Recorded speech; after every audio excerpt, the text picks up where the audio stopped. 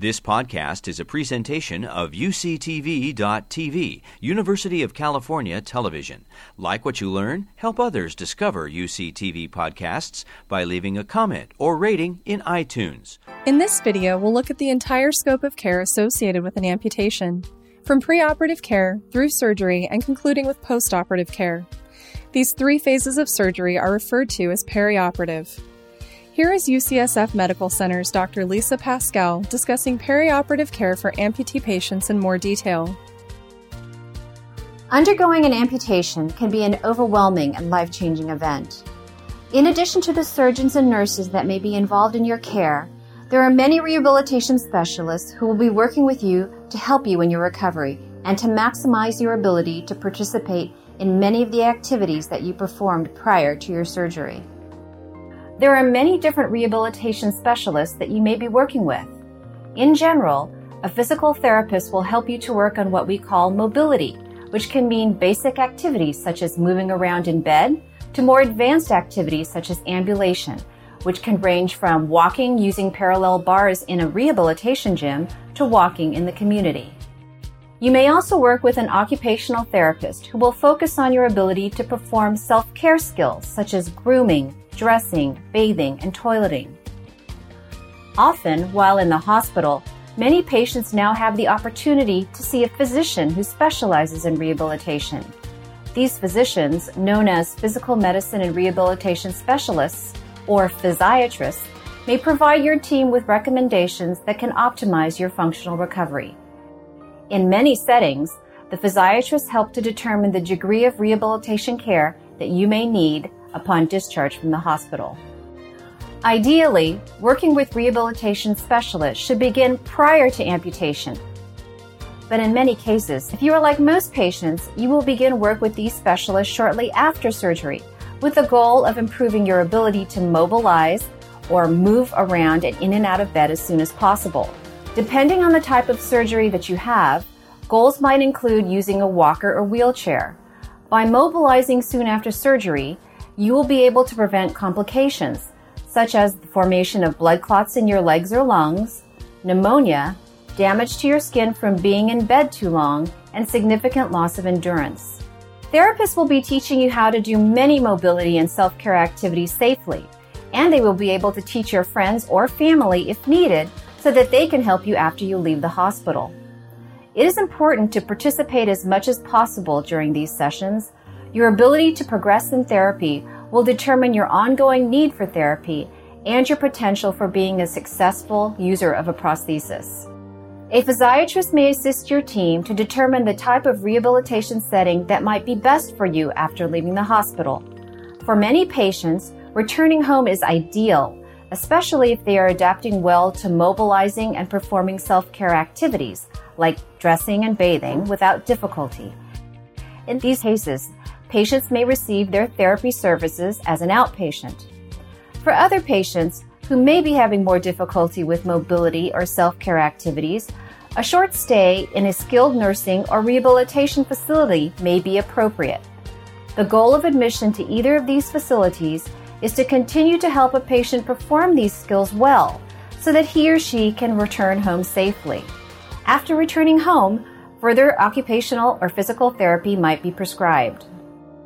From the time of surgery, and sometimes even before surgery, the rehabilitation team will closely monitor your progress. Your progress helps to determine the potential for you to use a prosthesis. In addition to your progress in therapy, there are other factors that are considered when determining your ability to use a prosthesis successfully. A few of them include your activity level prior to surgery, other health issues that might affect your endurance, the condition and function of your residual limb and sound limb, and your own personal goals. If you are a candidate for a prosthesis, you will also be seen by your prosthetist, who will continue to work with you as your prosthesis is made.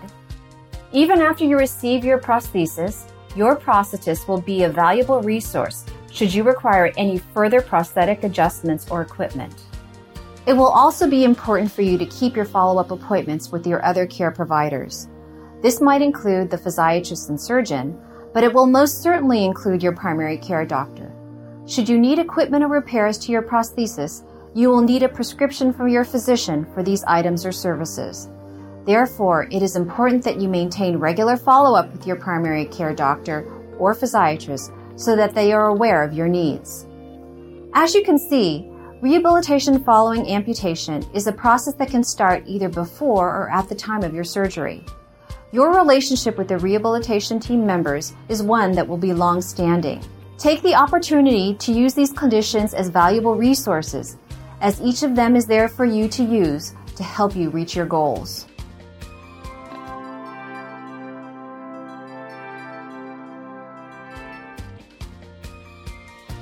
An amputation is, in and of itself, a traumatic event for almost anyone. However, in many cases, an amputation can be the first step toward a more mobile and less painful life. Here is UCSF Medical Center orthopedic surgeon Richard Coughlin discussing the surgical side of treatment. We are, as experienced clinicians and surgeons, well aware that the best possible result in most cases would be to salvage the limb, that we do everything possible to maintain good functioning limbs. Our goals, again, are the best possible result for a patient to return back to as normal functioning as possible, and sometimes that does require an amputation. Attempts at salvaging or saving limbs that aren't working well or that require patients to be in the hospital for months and months and are left with non-functioning limbs is not doing anyone a favor. So in that regard, good counseling, letting patients know that despite having given the best care possible, at times we do have to proceed to amputation surgery. But again, we look at this procedure in this case as returning function to a patient and being the first step in reconstruction and the return to a more normal life. The consideration of where you can successfully achieve an amputation level is many times complex. We certainly try to save as much of a limb as possible to maximize the amount of function that a patient will have.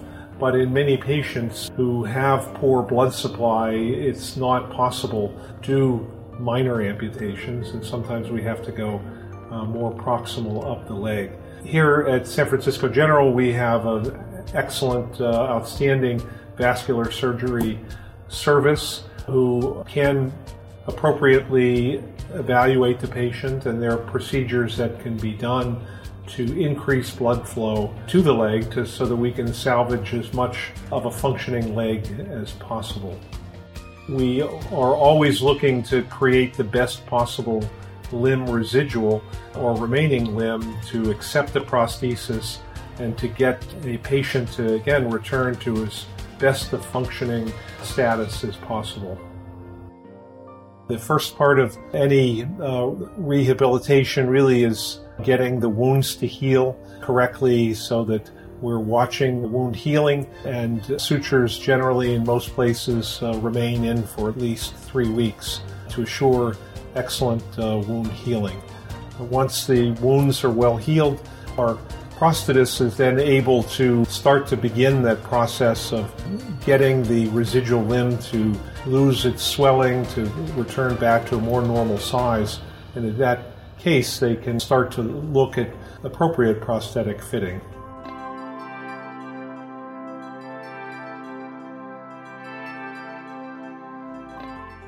As with any surgical procedure, pain management will play a significant role in an amputee's recovery.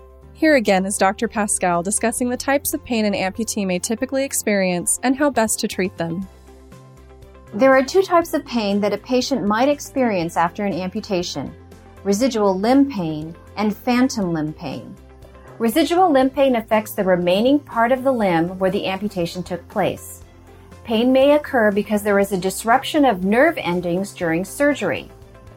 Because nerve disruption can occur in any type of major surgery, post-operative pain is quite common. Sometimes people develop pain due to abnormalities at these nerve endings. These abnormalities are called neuromas. If neuromas develop, your doctor may consider injection of medication into the area for relief. Residual limb pain may also be caused by inflammation or infection at the end of the residual limb, so it is important to monitor your skin carefully to prevent this from occurring. Sometimes discomfort in the residual limb can be a result of the edge of a bone creating pressure within the socket. Less often, some people might experience a bony type of growth at the end of the bone that results in discomfort in the socket. Your prosthetist can work with you to relieve these areas of discomfort. Residual limb pain is different from phantom limb pain or phantom limb sensation. Phantom limb sensation is when you feel a part of the limb that is no longer there. For example, if you've had an amputation to part of your leg, you might feel that your toe is still there. Phantom sensations are very common and are due to the brain thinking that the limb is still there. Therefore, one of the best ways to prevent and treat these phantom sensations is to constantly touch and massage the amputation area. If your incision site is still healing, you can work around that area, just to give your brain feedback that there has been a change in where your limb ends. Because residual limb pain may be caused by infection, we closely monitor wound healing. The team will do this while you are in the hospital, and they will educate you how to do the same before you are discharged from the hospital. You may also receive a limb guard during your hospital stay. Use of a limb guard or limb protector can prevent injury to your residual limb, such as bumping your limb against an object. It will really be important to attend your follow-up appointments with your doctor so that the incision site can continue to be closely monitored and so that your sutures or stitches can be removed in a timely fashion. Many patients may receive a compression stocking or stump shrinker to wear even before the incision site is healed. In these cases, it will be very important to continue to monitor your incision site for signs of infection or irritation and to keep your skin clean. Keeping your skin in excellent condition can prevent skin breakdown or clogging of skin follicles that could then result in pain and infection. Some patients may derive benefit from non-medication modalities such as acupuncture or nerve stimulator units for pain control. If needed, medications may be used for phantom limb pain. Depending on the type of pain that you may have, treatments may range from medications taken either by mouth or applied to the skin. Oral medications or medications by mouth that are commonly used in clothes that you might already be familiar with, including acetaminophen and ibuprofen. Interestingly, antidepressant and anti-seizure medications are frequently used for nerve pain, so your doctor may consider use of these medications for persistent pain. Commonly used medications include gabapentin, topiramate, pregabalin, venlafaxine, trazodone, just to name a few. The best way to prevent and address residual limb pain and phantom limb pain is to approach it from many different angles. That includes monitoring your incision site and skin for signs of infection, protecting your residual limb from injury with a limb protector, keeping your residual limb clean and dry, touching and massaging your residual limb frequently during the day, using your compression stockings regularly when your prosthetist says it's time to do so, and watching for signs of skin irritation with the use of your compression stocking, socket liner, and socket. If you do experience residual limb pain or phantom limb sensation or pain, remember that you are not alone.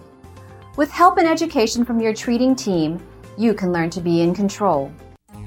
You've been listening to a podcast by University of California Television.